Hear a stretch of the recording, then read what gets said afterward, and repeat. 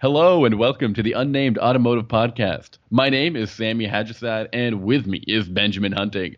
Say hi to the people, Ben. Greetings, human and cetacean listeners. Greetings. What? 1 second, Ben. In case you didn't know, Ben and I are a pair of automotive journalists, and I suppose Ben also has a thesaurus on hand. We're always checking out the latest things going on in the automotive industry, and we have a lot of really funky stuff to talk to you about. Some fun compact cars and a really interesting comparison. So I'm going to throw it to Ben, who already threw me off with that greeting, and he's going to talk to you a little bit about the Hyundai Accent. Did you get a drive in that thing or what? That thing. I last week, this week, come to think of it, I was in Las Vegas, Nevada to drive the new redesigned 2018 Hyundai Accent. And it's kind of interesting. You know, a lot of car companies are backing away from small cars. Have you noticed that, Sammy? Mainly because they want to invest in like crossovers or subcompact crossovers. It's like it seems like they take what they already made with the subcompacts and then put a better ride height on it and said, boom, we've got a new car now. Yes. And then the poor subcompact is left like, what about me? Well, fewer and fewer people are buying smaller cars. Actually, fewer and fewer people are buying cars of any kind. I think this month is the first time, or if you look at like a year ago or 3 years ago, something like that, there's been a 10 to 12% increase in crossover and SUV sales. And that's, I think, pushing it just over the 50% mark. So car companies looked at that and said, we need a piece of it. And since they can't do everything, they have to make choices in their lineup.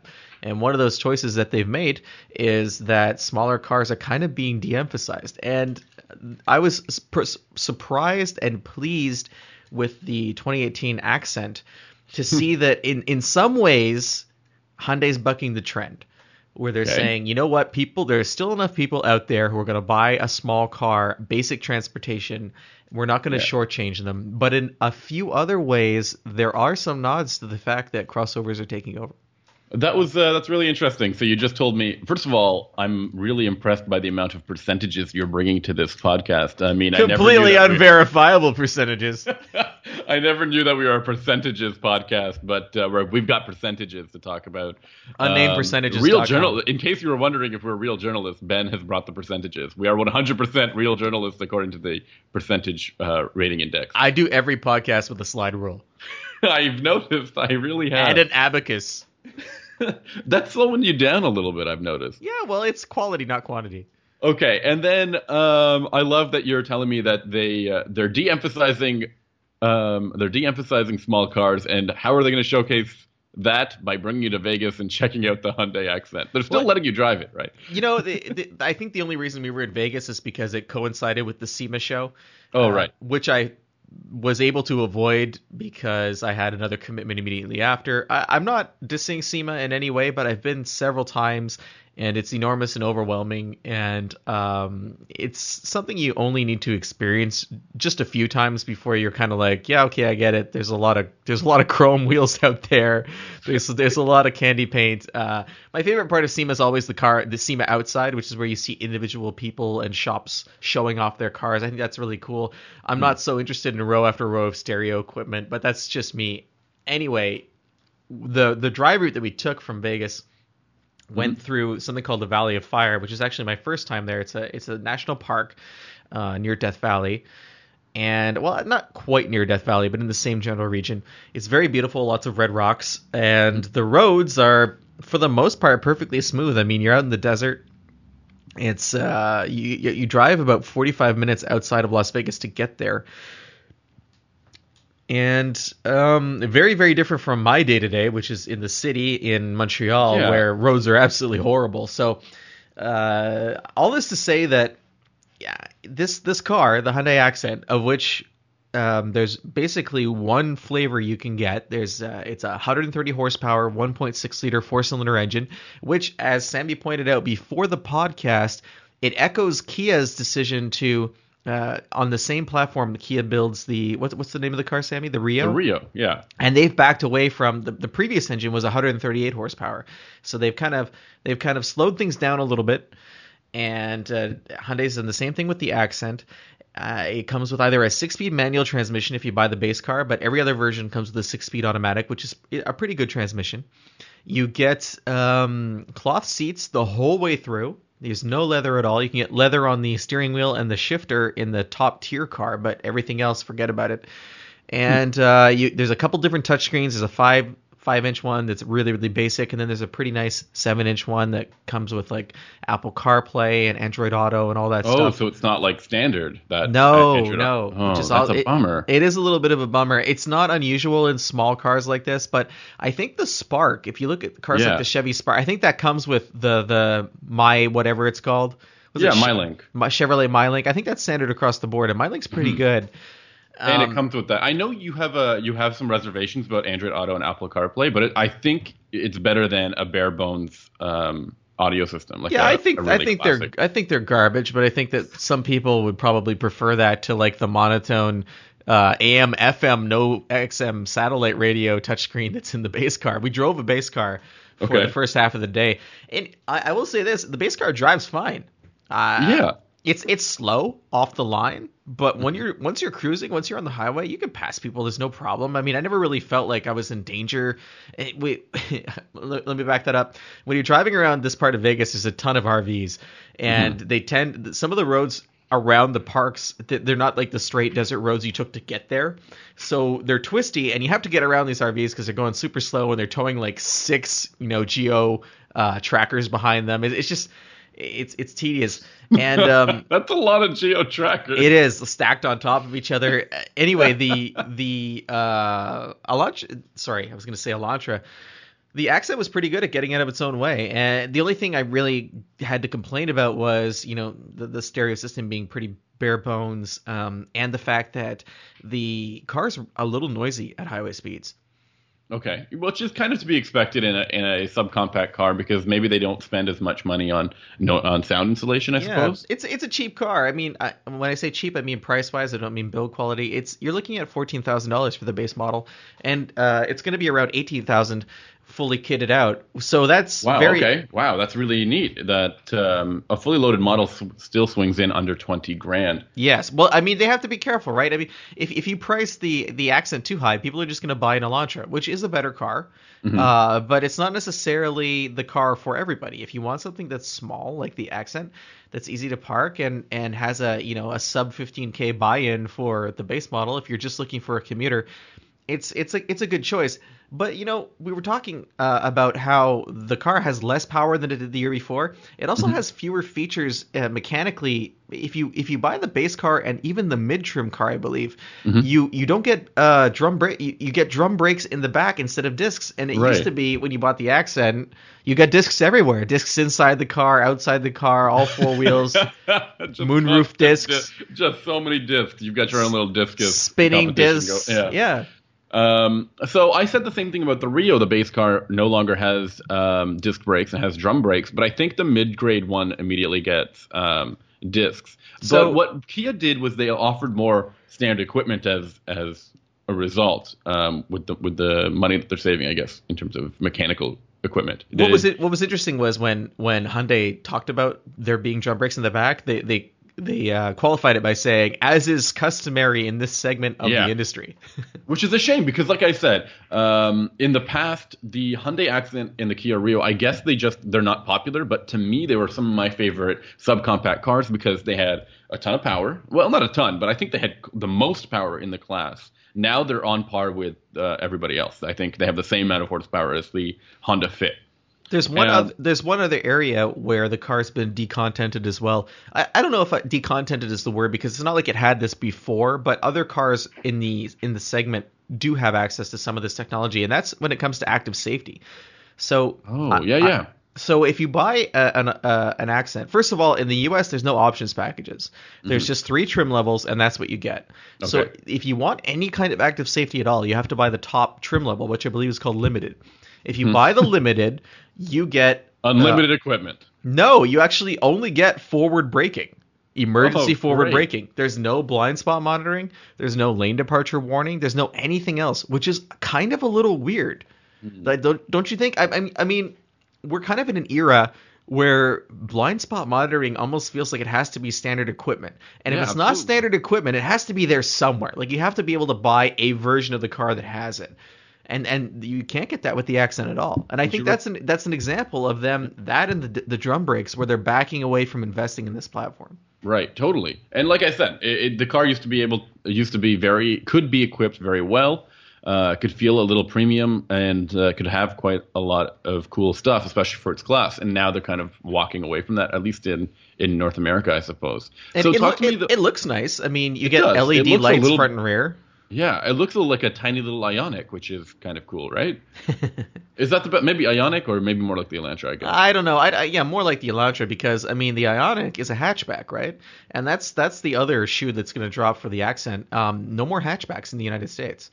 And they say that is it coming to Canada, maybe? It is coming to Canada. It's going to come later. That's But neat. if you're American and you wanted a hatchback Accent, you're out of luck. You have to get a Kia. You have to get a Kia. 3 out of every 4 Accents was a sedan in the previous generation. So the final way that Hyundai is kind of this is where, when I was alluding to how in some ways they are taking crossovers into account, they're going to push those customers who would have bought a hatchback version of the Accent into some other type of hatchback, like maybe the Ioniq, or maybe a cheaper crossover that's going to be coming out. The Kona, maybe? The Kona is a great place where they can push it. It depends. Obviously, the prices will be different. There's going to be no $13,000, $14,000 Kona, but Kona's not going to be super expensive either. So this is a kind of a funnel that they've created where they can say, well, the price differential is not that big. Plus, you can get all-wheel drive. Plus, you can get this and that. And before you know it, you've spent $10,000 more than you'd planned. Yeah. And you're driving home in an SUV. So this class is really weird. Subcompact crossovers that aren't, subcompact cars that aren't hatchbacks. What other ones are there that are like worth mentioning? I would say the new Toyota Yaris or Mazda 2. I think it's the Toyota Yaris. They don't sell the Mazda 2 anymore, do they? I don't think so. No, not in the United States anyway. The Mazda 2 is essentially, I mean, the Toyota Yaris IA, I think it's called now. Is the Sonic still available as a sedan? Oh yeah, yeah, I think so. And does the Sonic is the Spark available as a sedan? No, and the Versa sedan I think is still available. Okay, yeah. So the Versa sedan is probably the most direct competitor to the Accent, and certainly when I was in Nevada, you saw a lot of rental Accents and a lot of rental Versas. They were everywhere. Yeah, that seems like an awkward thing to see when you're on the driving program, right? It was fitting though, because it was like we were tourists in Vegas and we rented a car for the day to just go out to Lake Mead and do all that fun touristy stuff. So that made sense. I mean, I came away with a positive impression of the car. At that segment of the market, what do you have? What are your expectations, really? I want it to be comfortable. I want it to feel like it was solidly built. And I wanted to get decent gas mileage. I think this gets 32 combined, which is pretty good for the price That's you're pretty paying. good. I would expect nobody wants to be in a car that feels like an entry level car. I think that's one of the more important things. So I would have been looking at like materials and fit and finish, as you mentioned. So if this is good enough to live with, if you're a young adult and this is one of your first cars, if it feels, if it doesn't feel like a cheap car, it doesn't feel like you compromise, that's a win. And I want to contrast it against another very inexpensive car that I've been driving this week, and that's the Nissan Micra. Oh, right. So the Micra is not available in the United States. Okay, so sorry, U.S. listeners. Sorry, American We're listeners. going to talk about something that you might not find relevant, or maybe you like it a lot that you might complain enough to Nissan and say, bring this thing to the U.S. Well, yeah. See, that's my apology. Is more like, I'm sorry that you don't get to drive this car, because it's excellent. It's a really great. In Canada, I believe it's available for less than $10,000. Yeah, So, I think a 5 or under 10. So it's a 4-door hatchback that's very, very basic. It competes against the Accent and the Versa and the Mitsubishi Mirage. So this is kind of funny. The Mirage, when it was on sale in Canada initially, was priced at like $3,000 more than the Micra. And then when the Micra came in, the quality differential between the two cars was so huge and the price difference was so vast that Mitsubishi had to slap like a $3,000 incentive on the car to keep people buying it. Right. But the reason I'm bringing up the Micra is because the Micra is a well-built car as well, but it's also significantly cheaper, and you see that in the content. So the car that I drove, and I'm actually still in my driveway, I have roll-up windows. Okay. I have no power door locks, which is okay until you try to put something in the back seat from the outside. It's so annoying to have to reach in and find it on the door panel. It's not even a pop-up lock where you can just like reach over and grab it from the top of the door panel. Right. Anyway, but it's a 5-speed manual transmission, a small 4-cylinder. I think it's a 4-cylinder engine. Yep. And it drives great. It drives comfortably, but it's noisier, it's smaller, and it feels like it was built to a price, which is fine because, again, it doesn't feel cheap. It just feels like a $10,000 car. You compare that to the Accent, and the Accent is in a different league. Okay. It is a much more comfortable car. It is it's larger in all the ways that count. The interior volume actually qualifies it as a compact, according to the EPA. Wow. Yeah, and the materials are just nicer overall. So it's clear that Hyundai knows exactly what they're doing when they're building this car. This is not a cynical, let's sop up the bottom end of the market car. This is it's a real option for someone who's on a tight budget but wants a brand new vehicle. So what's really cool is when you bring up the Micra, to me, the Micra has this fantastic driving feel. It has a really tight driving feel, which is not completely expected in subcompact cars. But you're right. The door panels feel super like flimsy, and some of the parts just like don't feel as higher grade as other subcompact cars. But the driving experience truly is one of the things I'm always looking forward to in a Micra. It is pleasant to drive. I'm going to take over now, if you don't mind. I had a comparison between two mid-sized sedans. I know it's really interesting that we're constantly talking about sedans in this podcast. Sedans are so exciting. And they're not the hotness right now, right? Like everyone's going nuts for crossovers.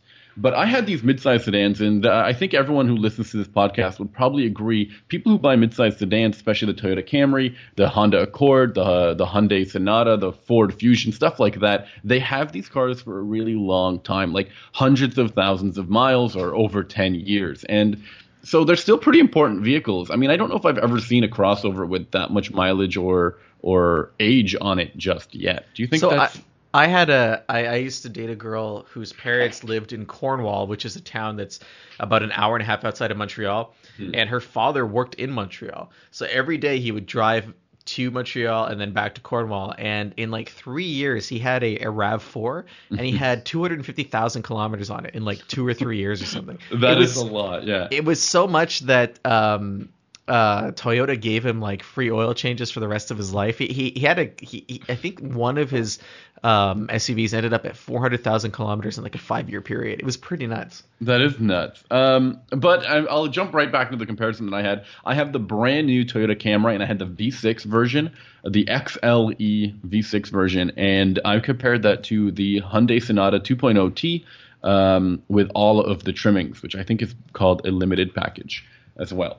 And I came away actually really I had a very odd conclusion. Usually when you do one of these comparisons, you see the newest car, and that's the one with the newer platform, the newest technology, easily steal the win from something that's just been refreshed recently, and that's what happened with the Sonata, and in this case, the Camry is a very completely redone car. It has new platform, has new engines, new transmissions, and it looks wild too. While the Sonata is a pretty significant refresh of the last generation product. So I was expecting the Camry to just mop the floor with the Sonata, and the absolute opposite happened. And it really blew me away. It was really surprising to me when Toyota drops the ball, because they feel like they've been doing Camrys forever, and for them to miss a few really important steps kind of bothered me.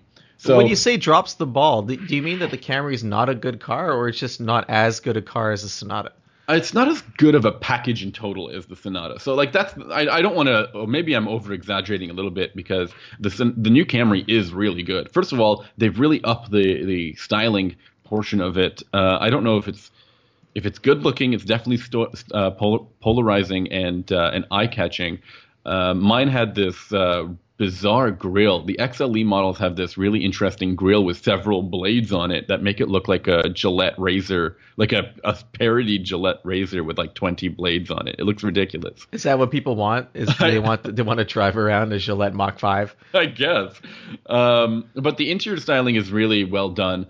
Really modern looking. There's like an asymmetrical infotainment display. There's real stitching in the dash and on the seats. There's even quilted stitching on the seats as well. And how about those heated seat dial buttons? That's taking me right back to early 2000s Subaru in that car. That's really interesting. My XLE model didn't have that. That had buttons with three little like dots, and they're like very widely spaced. It looked really bizarre, like the dots. It's honestly terrible. It's just I don't get that at all. Like most of the rest of the interior is fairly well executed, except for the font salad on the center stack. But yeah, you mentioned that there's quite a few fonts on the center stack. I'll also mention at night when the car is just like illuminating the bare bones of the gauge cluster, it looks totally like Tron. Like all of these things are it has the controls. It would be like radio, and then it would underneath it is the button for it, and it's like highlighted or illuminated like a circle,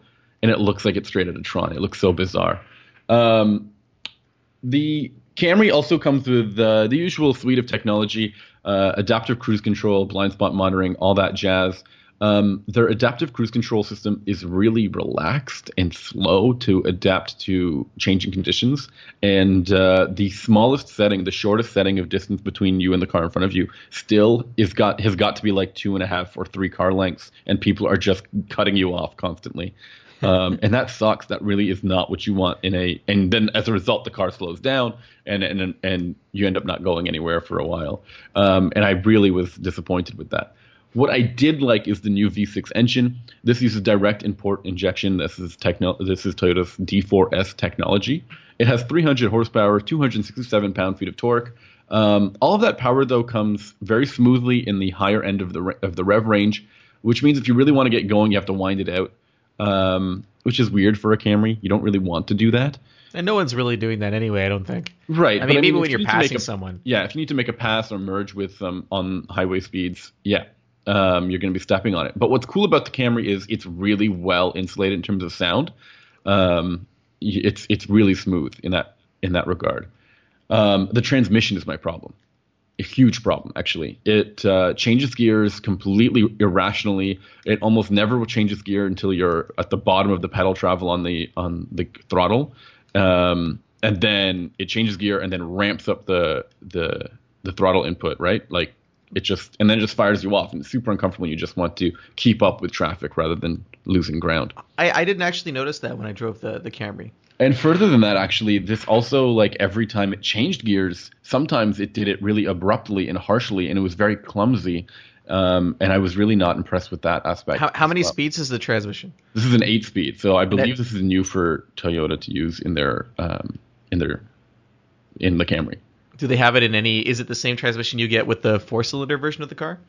I'm not 100% sure. Can you get it elsewhere from Toyota? Again, I can't confirm that. It seems brand new to me. I don't think I've ever seen another V6 vehicle. Maybe the Avalon would have a V6 and a 8-speed, but I'm not sure. Okay. That's where the car really slows down for me. The technology just doesn't seem as fully refined. It doesn't offer Android Auto and Apple CarPlay. Toyota just does not want to get on board with that stuff. Well, they have their display audio, right? That's their thing. Yeah, and their infotainment system is actually quite responsive and really attractive looking, but I just wish it had those features that you get with your smartphone. And it drives pretty sedately. There's nothing too exciting or impressive about it.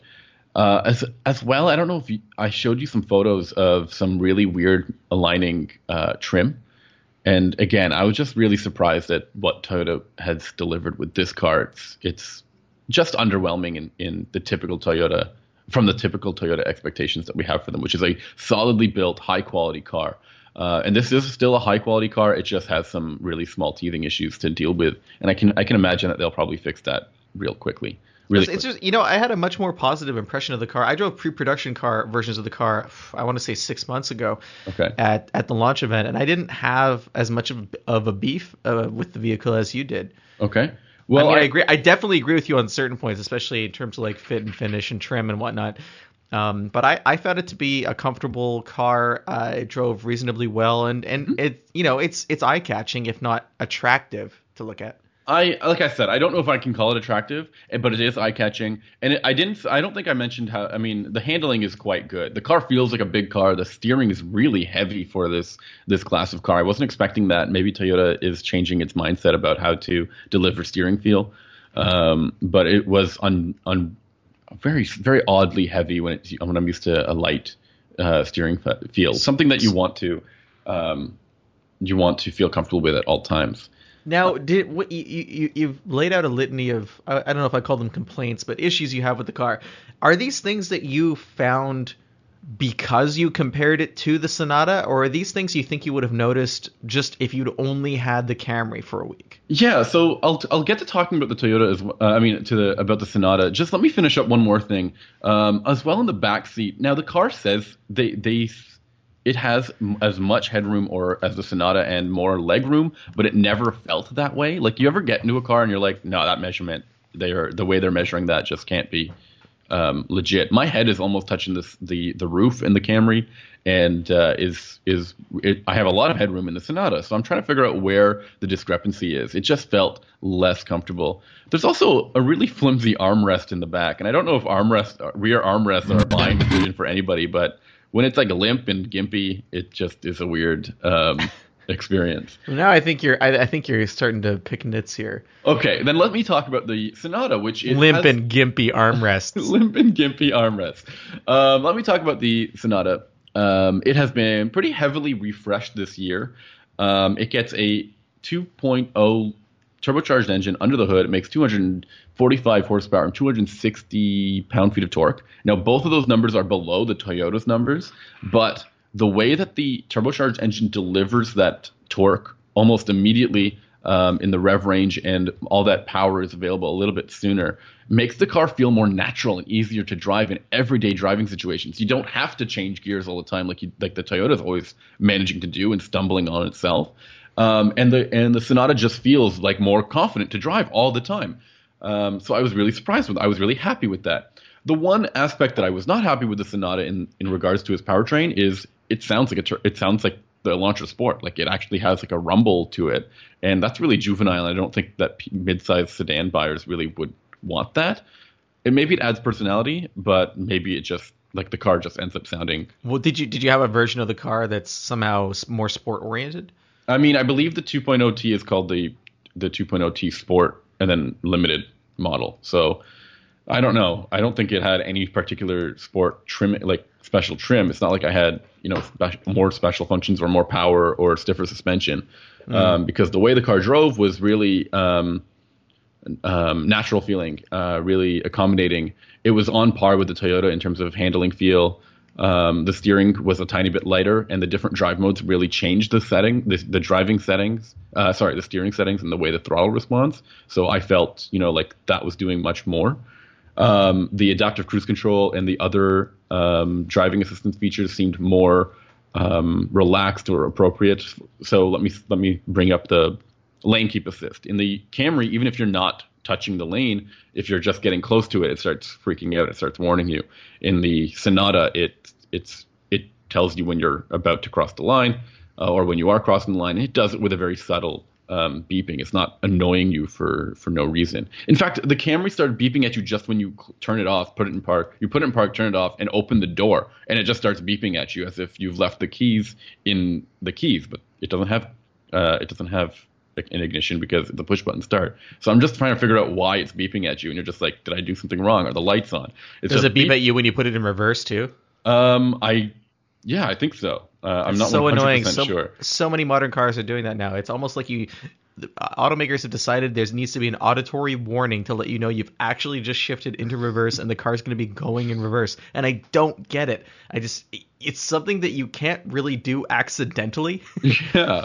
It's a very purposeful shift. So, and then continuing with the Sonata, I think it has more convenience features for the price. It might not have the fancy head-up display or a 360-degree parking camera that the Camry has, but it does come with vented seats and a heated steering wheel, which I think are maybe a bit more useful and something you'll appreciate over the lifetime of the vehicle. In Canada, you actually get heated rear seats as well. You have a normal armrest in the back, and the car just has more cargo space, more passenger volume, and Android Auto and Apple CarPlay compatibility. I think it's a more complete package. And something that people will really like, especially when you're paying $5,000 less than the Camry. $5,000 less. Yeah, and they get the same fuel economy. Yes, you get less horsepower and torque, but it doesn't feel like that. The transmission is not like tripping over itself when it needs to get going. And I don't think it's as polarizing of a vehicle to look at inside and out. Well, it's definitely less interesting than the previous version of the Sonata. It's much more reserved, yeah. It's dialed back. It's interesting that we're talking about you dislike the Camry's V6 versus the four-cylinder turbo in the Sonata. Mm-hmm. How many other mid-size sedans still offer a V6 engine? It's very few. I believe the Legacy has one. It's not a V6 though. That's a flat six. Okay, well, I'm sorry, I was going with 6 cylinders. Yeah, I don't think the Malibu has one. The 200 is dead.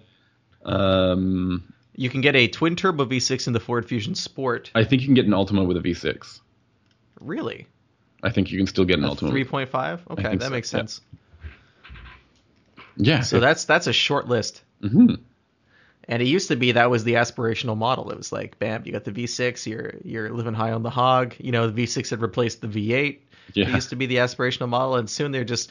Toyota is not really into turbocharging. No, not at all. They have just one turbocharged engine, I think, in their... Oh, no, maybe 2. The 2.0 in their Lexus models. Is that the way it works? Yeah, and it's kind of baby steps for them in terms of embracing that across the board. And the V6 turbo. In the new LS. Okay, yeah. So it's really not... compared to Hyundai or Honda, which has kind of really gone into it whole hog. The Accord would have been the previous analog to the Camry, and the V6 is completely gone. So it's the Camry's kind of standing alone with this, and it's possible that in order for them to hit both their fuel mileage and their power targets, they had to kind of fool with the power band to the point where you're no longer as comfortable with it as you would be in a Turbo 4. Yeah, like I said, this car, it's not that the Camry is bad or anything like that. It just doesn't feel as complete of a package. It doesn't feel as refined as the Sonata. And the Sonata is an older generation product. It is now a refresh. So it had time to take a look at what they got and make it and modernize it really well and smooth all the issues out that it had in the past. And I think they did a really, really good job of that. So do you think that either of these cars are compelling enough to lure people away from SUVs? I do think so. I honestly do. And I don't know why, because the only thing that would strike me is that they're like long-lasting nameplates. People have had Sonatas in Camrys for decades. And I don't think the Santa Fe, in regards to the Hyundai, has had as stellar of a reputation as the Sonata, and I don't know if the same could be said about the RAV4 has been around for a long time, but I think the Camry just has more of that prestige or that feeling of brand rep. That you would think that, and yet both of these cars are losing significant market share. Are they outsold by a single model or by the rest of the crossovers? I don't have the exact numbers in terms of single models, but I can tell you that they're both of these cars are no longer selling at the same level that they used to. Okay, well, the Camry had gotten a little stale, so now this is a brand new car, and I think we're going to start seeing maybe that should be picking up real soon. And the Sonata it just received a mid-size refresh. But you're right. I remember when the last generation Sonata, I think it must be 7th gen. Maybe I'm not sure what the actual number on it is. But the one that you and I were talking about, really wild-looking, fluidic design, and everyone was like, wow, that's a hot car. And it made a really bold statement for Hyundai. That one sold exceptionally well. in the United States. And then when they introduced the more reserved-looking, smoothed-out model immediately after, the sales numbers really dropped off. So I wonder if people had bought the Sonata, that previous generation Sonata, because it was such a wild departure from other mid-sized sedans, which were really bland and boring. So I just took a look at the Camry's sales numbers, and from 2015 to 2016, there was a drop of almost 60,000 units. Wow. Okay, but are these cars that sold 300,000 units in a year in the U.S.? No, these are so in the U.S. the Camry was doing 430,000 a year. Whoa, that's and still a ton of cars. It's still a car, and then it went down to 388. And if you look at 2017 year to date, they're only at 282. So Wow. I mean, I'm assuming these consecutive, reports yeah. they're only up to the third quarter, right? Yeah. So that gives you another 4 months for the Camry to sell another 100,000 And- to meet yeah. last year's sales. I don't think it's going to do that. I don't think you can do that either. But That's shocking to me because this is a good car. it is a good car. Like I said, it's a bit expensive, and you don't get everything that you might be asking for. I would probably be more comfortable in the XSE model or the four-cylinder models. I think that maybe they spent a little bit more time refining those cars over the more meaty segment the more meaty section of that segment than these higher end V6 models. I don't think. I really like the hybrid too. I thought the Camry hybrid was. Oh more yeah, I severe. can't wait to drive that. That has, from what it's rated at, it has some serious fuel economy numbers. Looking again at the RAV4, I just pulled up the numbers on that. So in 2014, they sold 267,000 RAV4s. Last year, they sold 350,000. And this year alone, the RAV4 is already outselling the Camry by almost 30,000 units. Wow. It's at 312,230. I don't want to talk about the RAV4 because we haven't driven it recently, but if you have driven it, I have. You have. I've driven Yes. it. I don't think it's a good crossover. I like it. I think it's. I don't think it does anything at the top of its class. But it doesn't need to. I think it's a very no, because it's look. The RAV4 has never been exciting. It's always been reliable, big inside, and reasonably comfortable. And again another vehicle where I think the hybrid is the best buy in that family. I think it's more powerful. It's smoother to drive. You get. I don't really care too much about the fuel efficiency, but I just think the overall execution is better. But I recommend the RAV4 to people who aren't really interested in driving and just want a reliable car that's comfortable and has a decent interior volume. I recommend both the CR-V and the CX-5 over that RAV4, and I think I might. CX-5. The CX-5, the only problem about the CX-5 is it's stiff and doesn't have as much cargo space, but it is a really upscale vehicle in the higher trim levels. The problem I have with the CX-5 is the problem I have with every Mazda. If you start looking at the instrument panel, you realize how out of date things are in that car. Yeah. You have that single color LCD display. You have not really, the infotainment system is a cut below most of the rest of the market.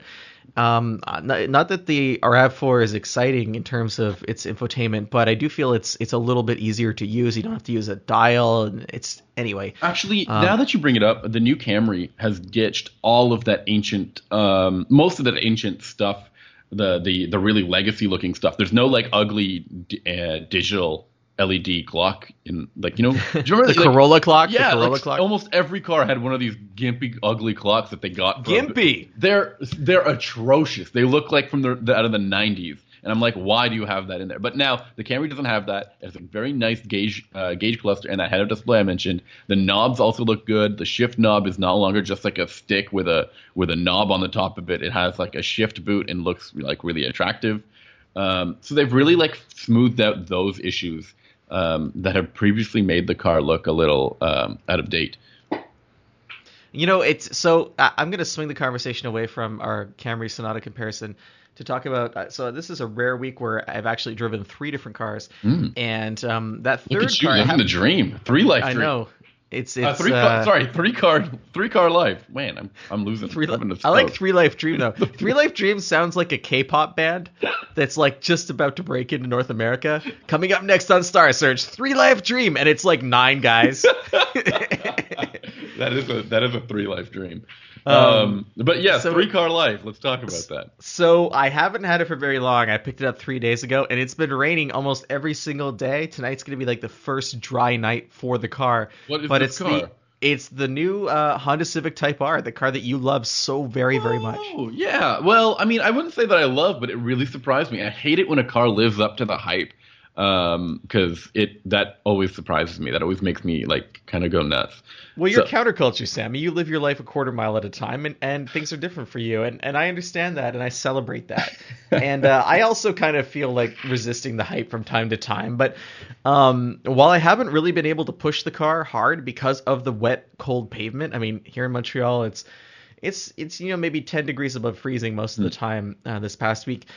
So if I hammer on the car, I get wheel spin and wheel hop right away, and that could be a function of tires. I'm not going to ding the car for that because of the temperatures, but a couple of things that did really, really impress me about the car: the transmission is so good. It's so smooth. How did they get that? I don't know. It's amazing. It's like you go from like a WRX to this car, and you're just like, wow. It's like the difference in just how the throws on the shifter. It's a 6-speed. Mm-hmm. They're so much shorter than in the WRX, and they're smooth. Or the STI. They're like slick. They're like it feels like a digital gear change. It's a totally natural movement, and also the clutch is excellent.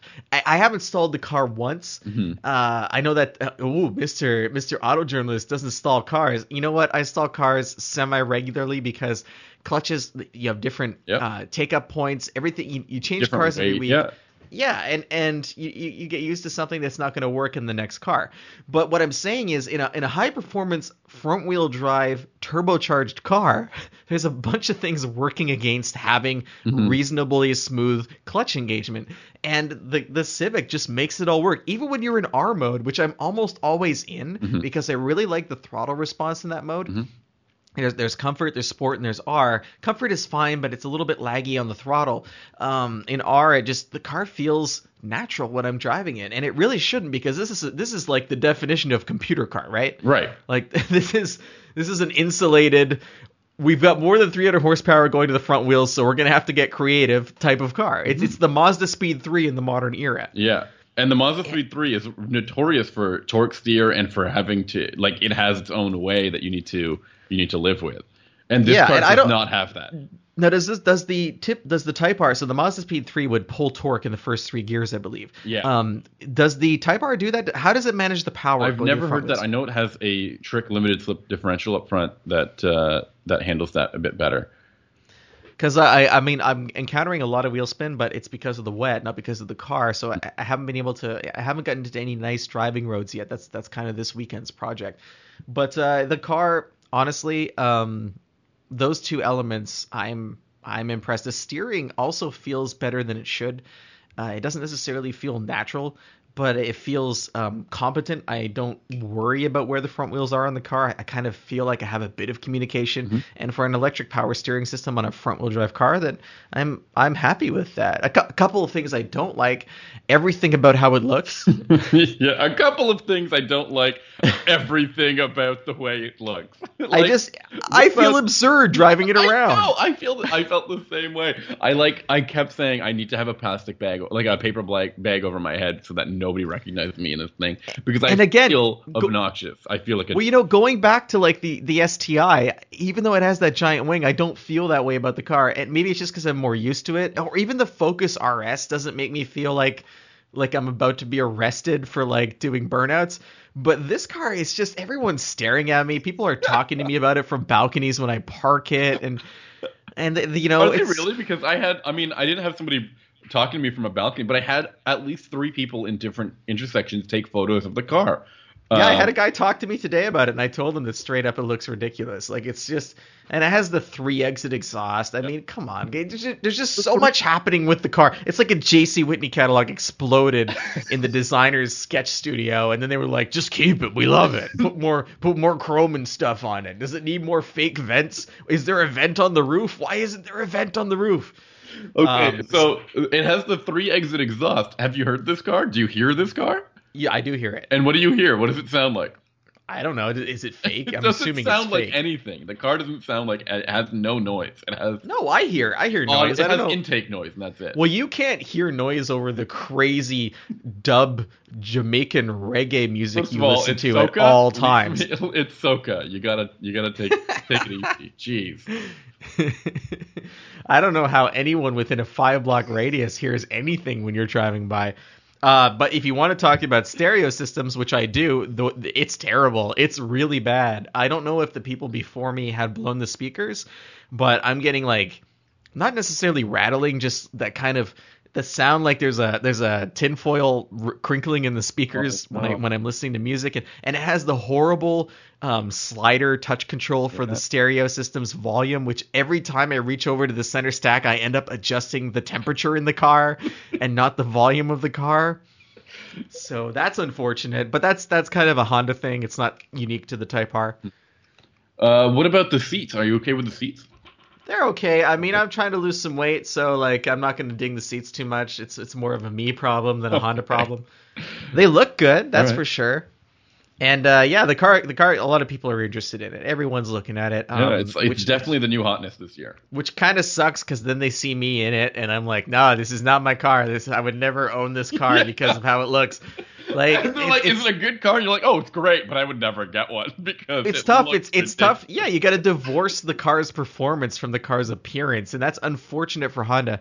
I don't know if the demographic they're aiming for wants it to look like this. It's really hard to tell because like there's so much pent up enthusiasm for the Type R that people are going to buy it no matter what it looked like. Like it could look like a base like DX from the 90s and people would be like, yeah, I want to pay 20 grand over a sticker for that car, you know? Yeah, absolutely. It's like the Ford Raptor of compact sedans. Or hatchbacks. It's like that's what it is. But the Raptor's cool. What are you talking about? The Raptor is so cool. Kidding? It looks badass. The Raptor is violating everyone it drives by. It's just so in your face and no, man. I'm sorry. I'm not feeling the Tonka vibe from the Raptor. But I do like that we agreed on the transmission and just how smooth and natural that this car feels. It was such a surprise. I'm excited to hear your thoughts later when you drive it a little bit more on some dry roads. When I race for Pinks tonight, yeah, I'll let you know. I think that's everything we've got this week. What are you up to next week? Next week, I am sticking around home, but I am picking up a Nissan 370Z, and I'm going to do a comparison article with my own Datsun Z, because no one's tired of hearing me talk about my Datsun. No, not at all. I, on the other hand, will be heading over to Stuttgart to check out the new Mercedes AMG GLC 63. AMG GLC 63. There was one vowel there. Yep. That's the very powerful iteration of the GLC compact crossover, and I'm very much looking forward to driving that. So I will. Are you gonna be driving it on the track or off road? I don't have all of those details. I don't think that we will be driving it on a track. It is a crossover. I don't know if we should be driving it on the track, but I think we'll probably be driving it on some unrestricted highways, hopefully. Okay. But that's it for this week's podcast. What were you going to add there, Ben? I wasn't going to add anything of importance. So now I'm going to say if you want to hear more podcasts, you can easily do that by going to unnamedautomotivepodcast.com. And you can also find us on iTunes and Google Play Music and a bunch of other podcast sites that have slowly been adding us over the course of the past year. There's so many of them now, it's hard to name them all. Mm-hmm. But chances are you can find us if you want to find us. Yeah, and not only that, you can also get in touch with either Ben or I on Twitter. I prefer to be contacted through Twitter. I think it's a very fun social way to do it. I promise I won't just start sending you memes or anything like that. You can reach me at Sammy_ha, like you're laughing at me, or like the several times that I've done in this podcast. And you can reach Ben at Hunting Benjamin. You can reach me if you choose to not believe Sammy's lies that he won't send you memes. Oh, I might send you some memes. We're also on Facebook too. It's Unnamed Automotive Podcast on Facebook. We update the page with pictures and stuff of what we're driving. So if you want to add some visuals to these voices, that's probably the best way to do it. Unnamedautomotivepodcast.com also has a few blog entries where you can see pictures of what we're driving, and we also link to the reviews of the vehicles that we've driven for past episodes or existing episodes. So if you want to go more in depth on all of these cars we've talked about, go to the website and you'll find links there so you can do that. Perfect. Thank you so much for listening. And Ben, thanks for your time talking to me about this Accent and this Micra and this Type R. This is going to be, I think this is going down as one of the better podcasts, that's for sure. You're so very welcome, Sammy. And it's kind of you to lie. Yeah. Have a great night, everybody. Take care.